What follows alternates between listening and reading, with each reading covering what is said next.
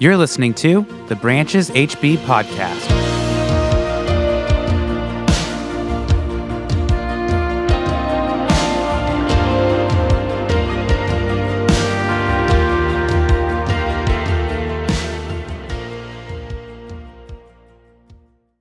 But man, there's so many wonderful, amazing, talented folks on this staff team. Unfortunately, last week, I had about 2 days before Sunday when I got the confirmation that I was sick at that point. I'd already been sick for quite a while.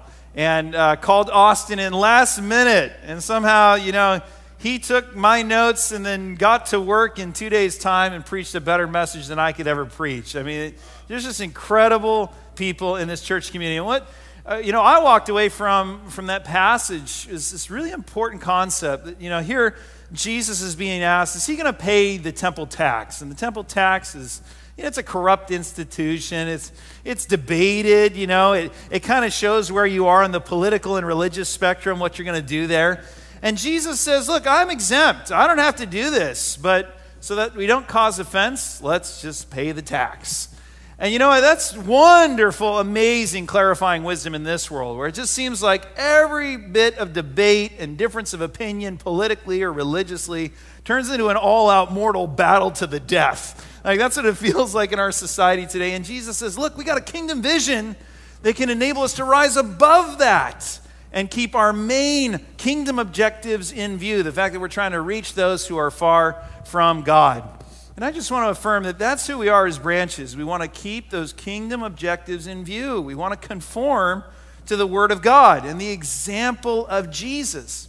That's what these times are all about. Whether I'm teaching, Austin's teaching, whether you think the message is really engaging this week or not so engaging, it's really funny, it's really inspirational, it's boring, whatever you think, whatever I think is not so important as where we land on the other side of it. Are we moving toward an application that the Word is calling for? Are we moving more into the likeness of Jesus or not? That's what this is about. I just like clarifying that from time to time, because I know you're sitting in seats and we live in a consumeristic culture and we can kind of like take the role of critic on the other side of a message. I think it's really amusing to consider if Jesus were here today and he were to teach in the way that he taught, with the message length that we're given of some of his messages, with a lot of his content, I think most of us would be a little disappointed. We listen to him and be like, that was it. We all have these like really refined palates when it comes to sermons and listening to spiritual insight. At the end of the day, man, it's all about, are we conforming our hearts to what he's actually conveyed? And it's an important reminder for us as we go into the text this morning, because I'm just going to be reading a very, very short passage of Scripture.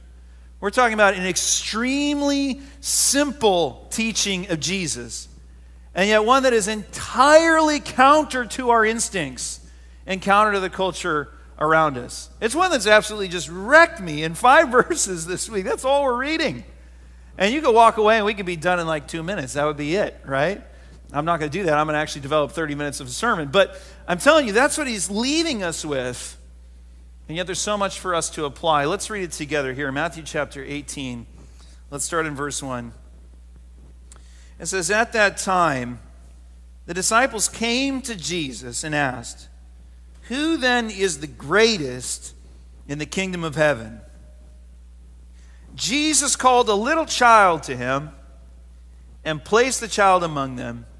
And he said, truly I tell you, unless you change and become like little children, you will never enter the kingdom of heaven. Therefore, whoever takes the lowly position of this child is the greatest in the kingdom of heaven. And whoever welcomes one such child in my name welcomes me. That's it. Like I said, it's simple. It's short. It's clear. It's done in a few moments.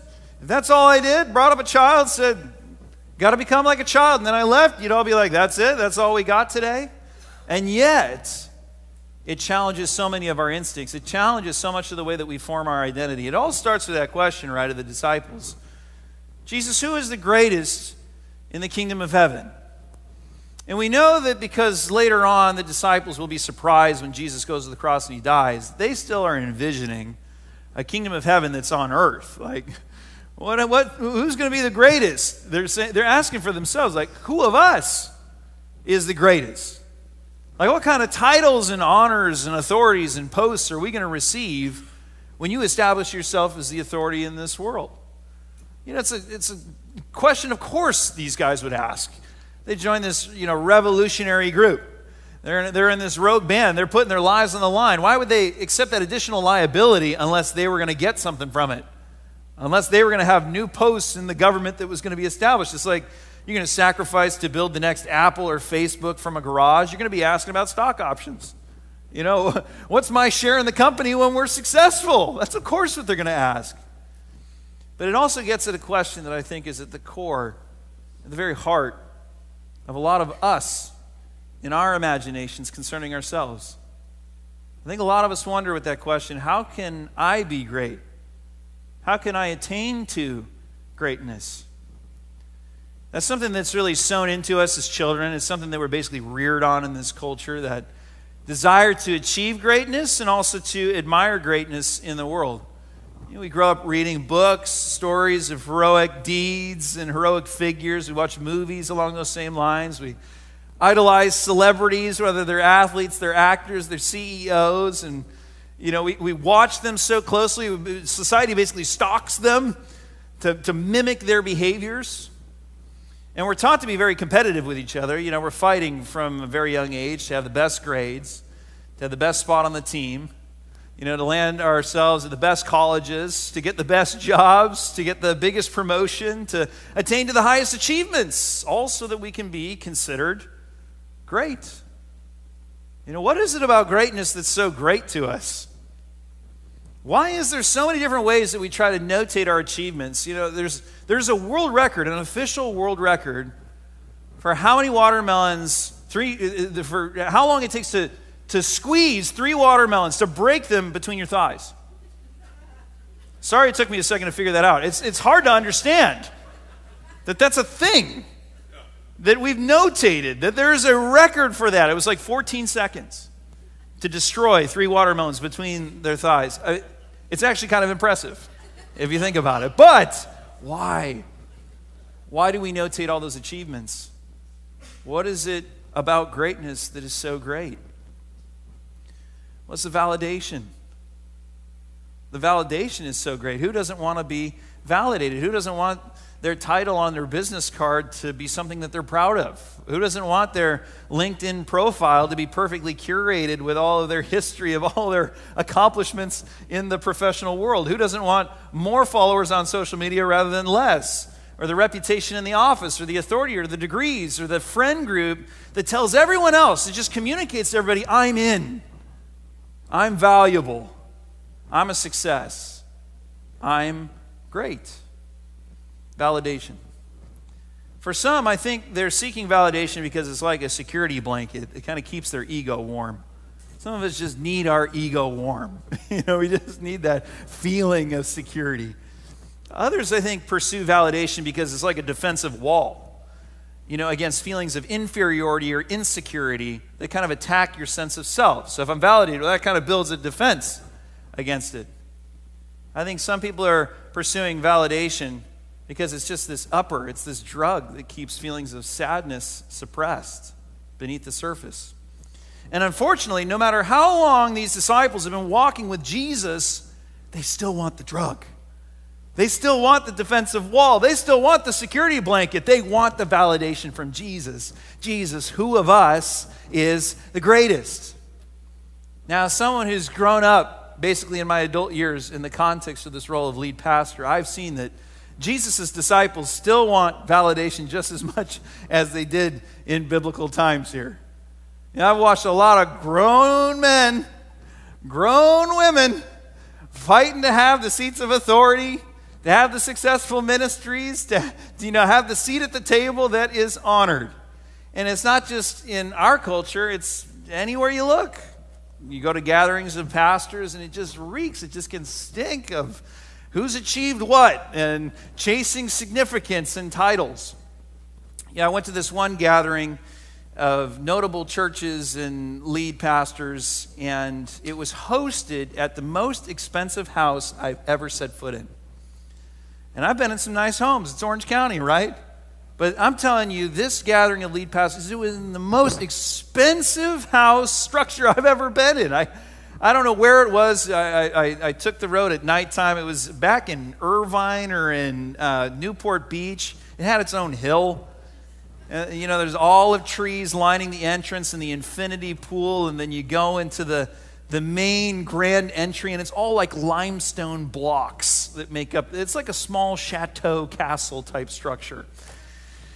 And I left the meeting, and I said to this other pastor, he's twice my age, way more notable than I am, I said, man, it's kind of funny, isn't it, when the lead pastors of Orange County get together, isn't it ironic that we meet together in a place like this? And I'll never forget, he turned to me and he looked at me with a puzzled look on his face, like, why in the world do you think that's ironic? What's strange about that? And in my mind, I didn't say this because I'm younger and I'm not as notable. I don't even know why I'm at this gathering. In my mind, I'm going, what about the Gospels?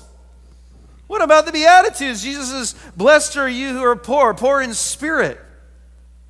What about Jesus saying a man's life does not consist in the abundance of his possessions?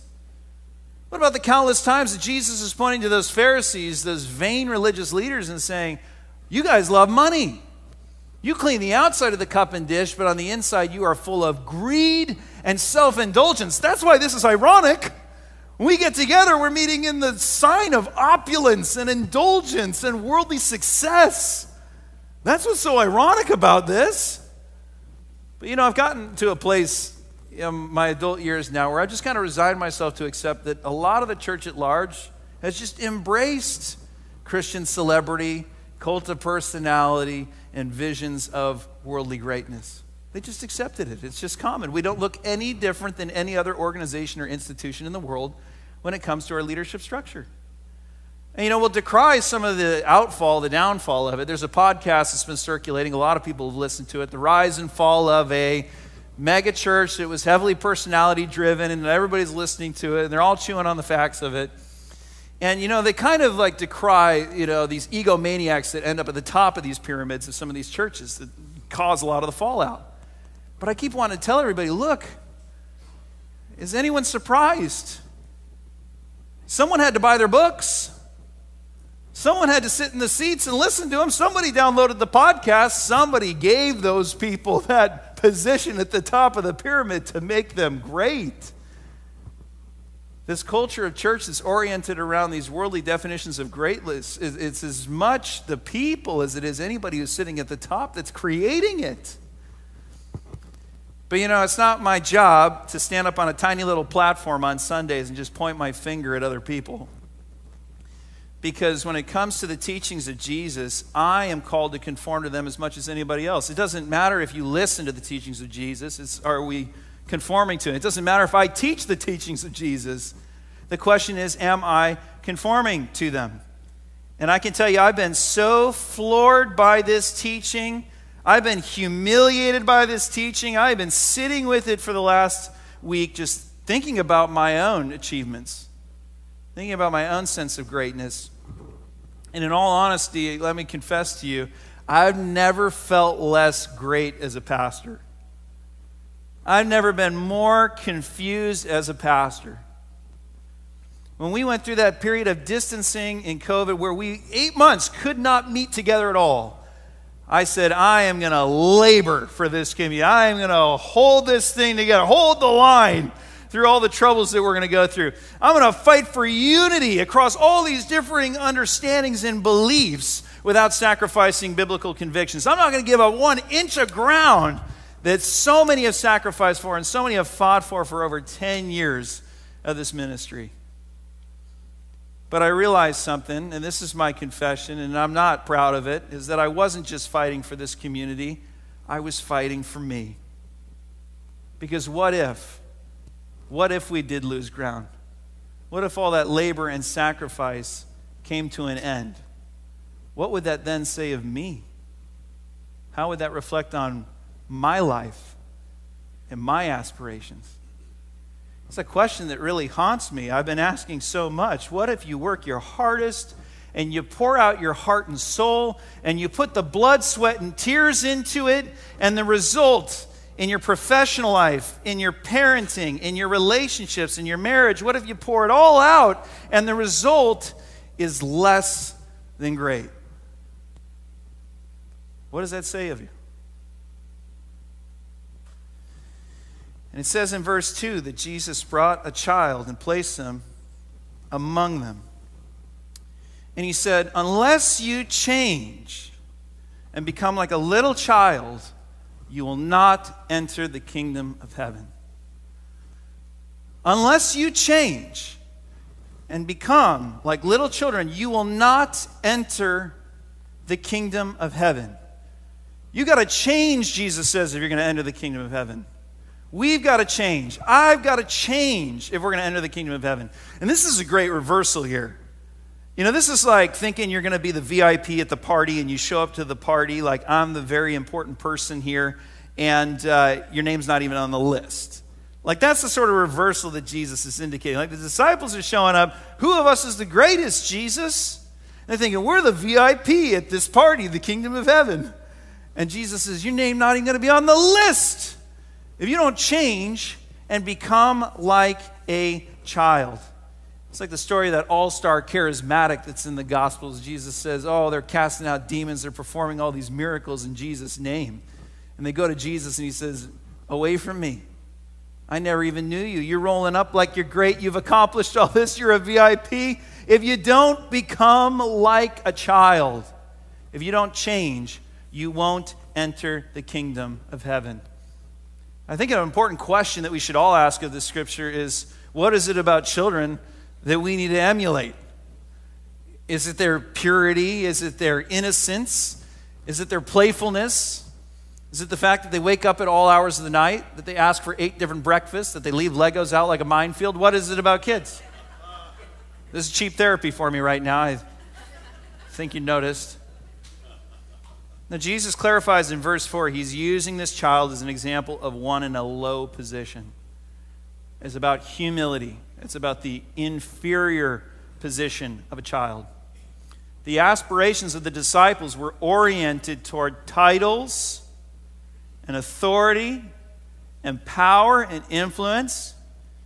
And in this few moments, Jesus inverted all of those aspirations to one with no authority, no title, no leadership, and at the time, no validation.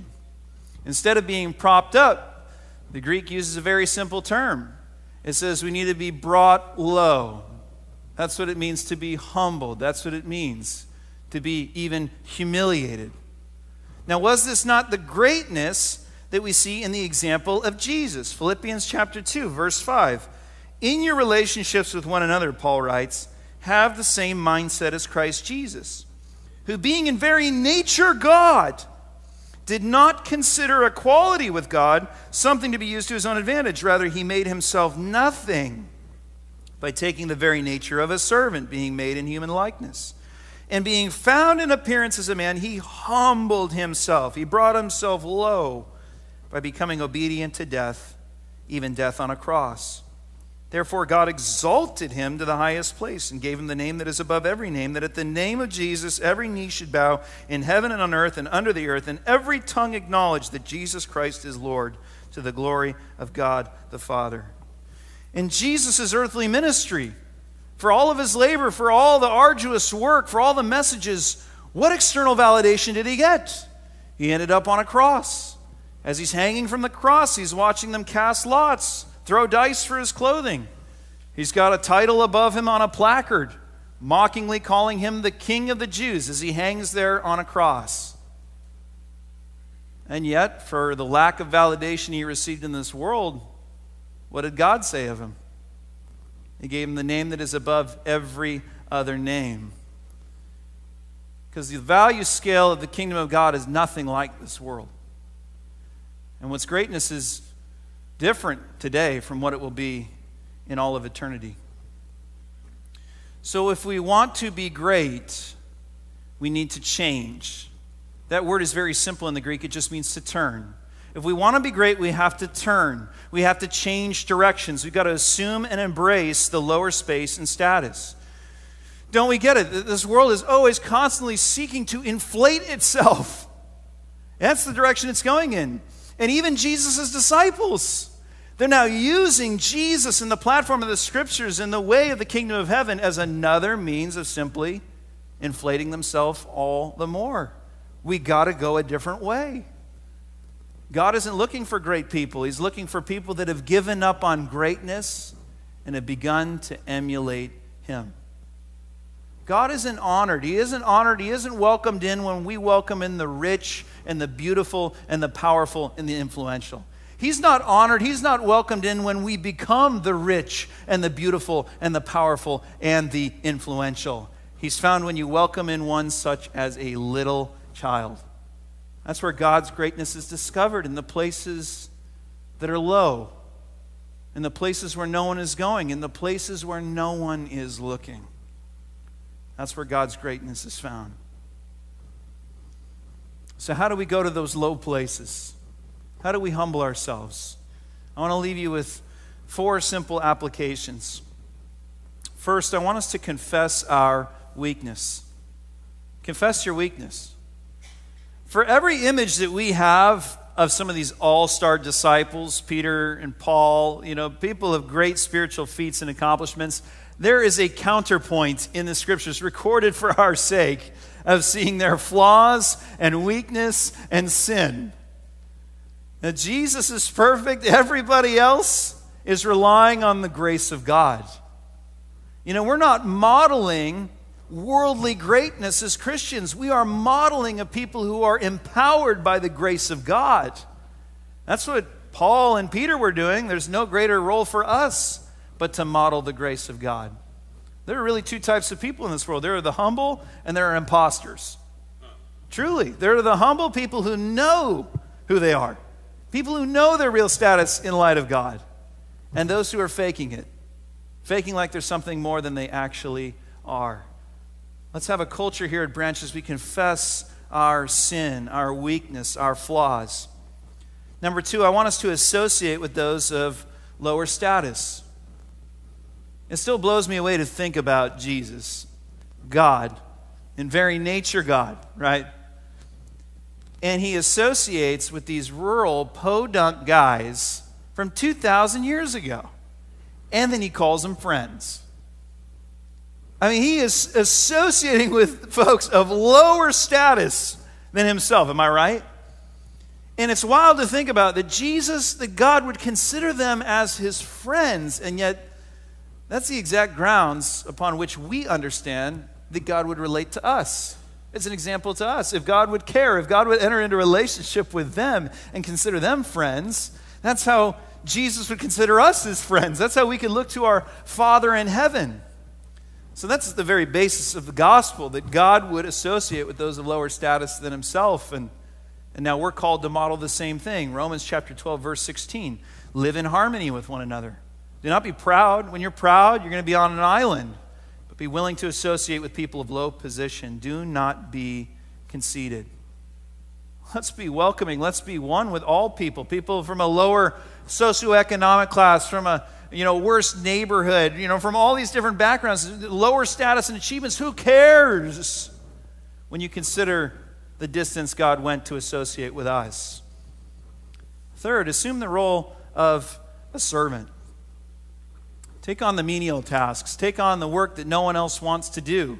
With your roommates, in your household, in your marriage, in the workplace, assume the role of a servant. And don't do so because you're play acting, because look, I'm going to be really humble right now, and I'm going to do something that's beneath me. It's a change of perspective. If washing the disciples' feet was not beneath the Son of God, then is there any task in service done for another that is beneath us? That's who we're made to be. Assume the role of servant. And finally, work where there is no validation. There's going to be a lot of people who are considered great in this world that will not be considered great in the kingdom of heaven. There's a lot of people, they did a lot of work and they were lauded for it and they were put up on a pedestal, but guess what? The Bible says they've received their reward in full. They already cashed out of the bank. They enjoyed their prosperity now, not for all of eternity. That greatness doesn't transcend that. There's going to be a lot of people that don't get credit for a lot of things, because in the scripture it says, don't let your left hand know what your right hand is doing when you're serving. I mean, be that self-forgetful. Well, how can you not let your left hand know what your right hand is doing when you've posted everything for the entire world to see on social media? Not just your left hand knows, everybody knows everything that's going on in your life. Right? That isn't kingdom greatness. I question, folks in my own role, pastors who are constantly blogging, writing books, at conferences, preaching every weekend. Where are they finding time to do the things that no one can see? Because to me, that's where our true character in Christ is developed, not just for pastors, but for all of us. It's in the work that has no earthly validation. Whether we pray for someone, whether we give in secret, whether we are aiding our neighbors, whether we're reaching out to the person who's isolated. A lot of the works that Jesus calls us into, they're not going to be on the news. You're not going to get an accolade for it today, but it's honored in eternity. Let's do the work where there is no validation. I told you it's 5 verses, but it's been messing with me. It's been making me low this week, and not in a bad way, in a good way. That call of Jesus for all of us to turn, to go a different direction than the direction we see so many pursuing in this world. Let's pursue the example of Jesus, conformity to what he's taught us. Let's pray together. Let's ask for the Holy Spirit to guide us. Would you pray with me?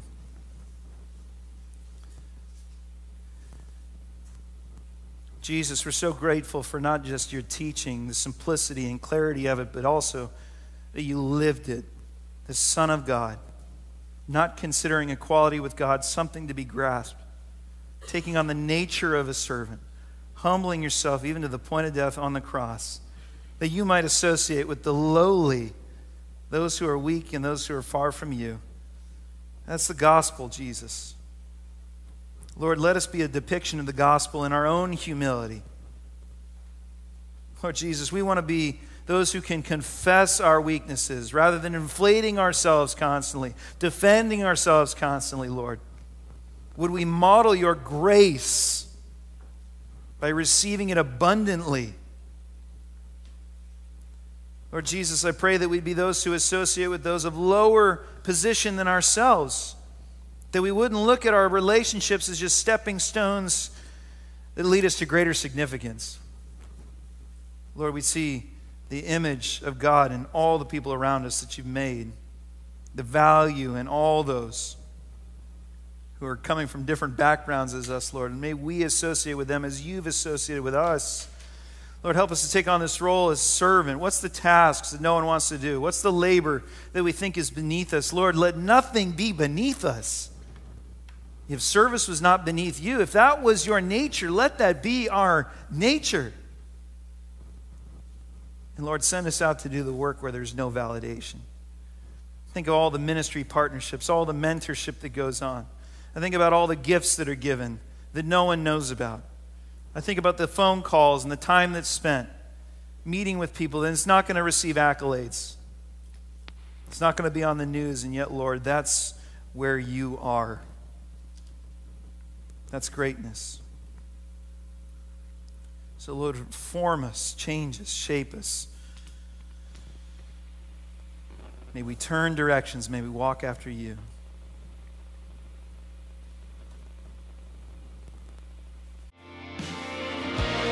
Thanks so much for listening to the Branches HB podcast. For more information on Branches, you can visit our website at brancheshb.com or stay up to date with us on Instagram at brancheshb.